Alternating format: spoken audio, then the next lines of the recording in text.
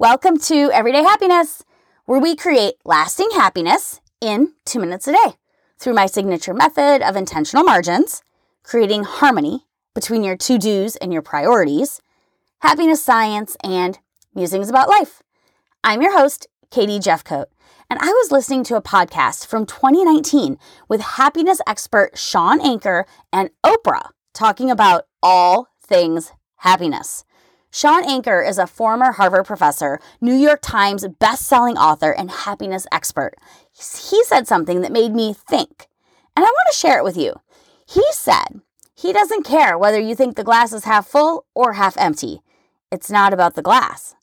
And when we focus on the glass, we are focusing on the wrong thing.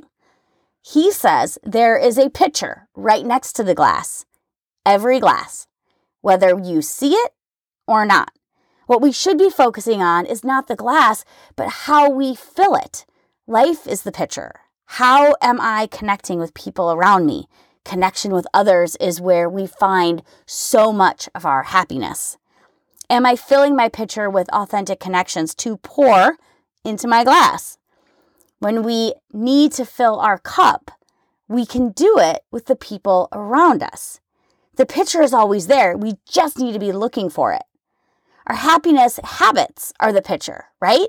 Are we filling our pitcher with habits that provoke happiness and well-being?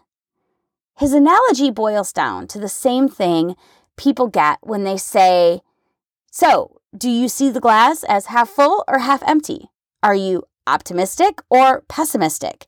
It's what you perceive.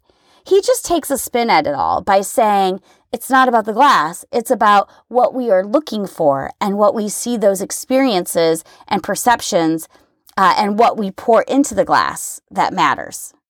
It's fascinating, right? I love this idea, and I'm going to be cultivating happiness habits, so I'm always having a pitcher that is full. And when my glass is low, I know I can fill it.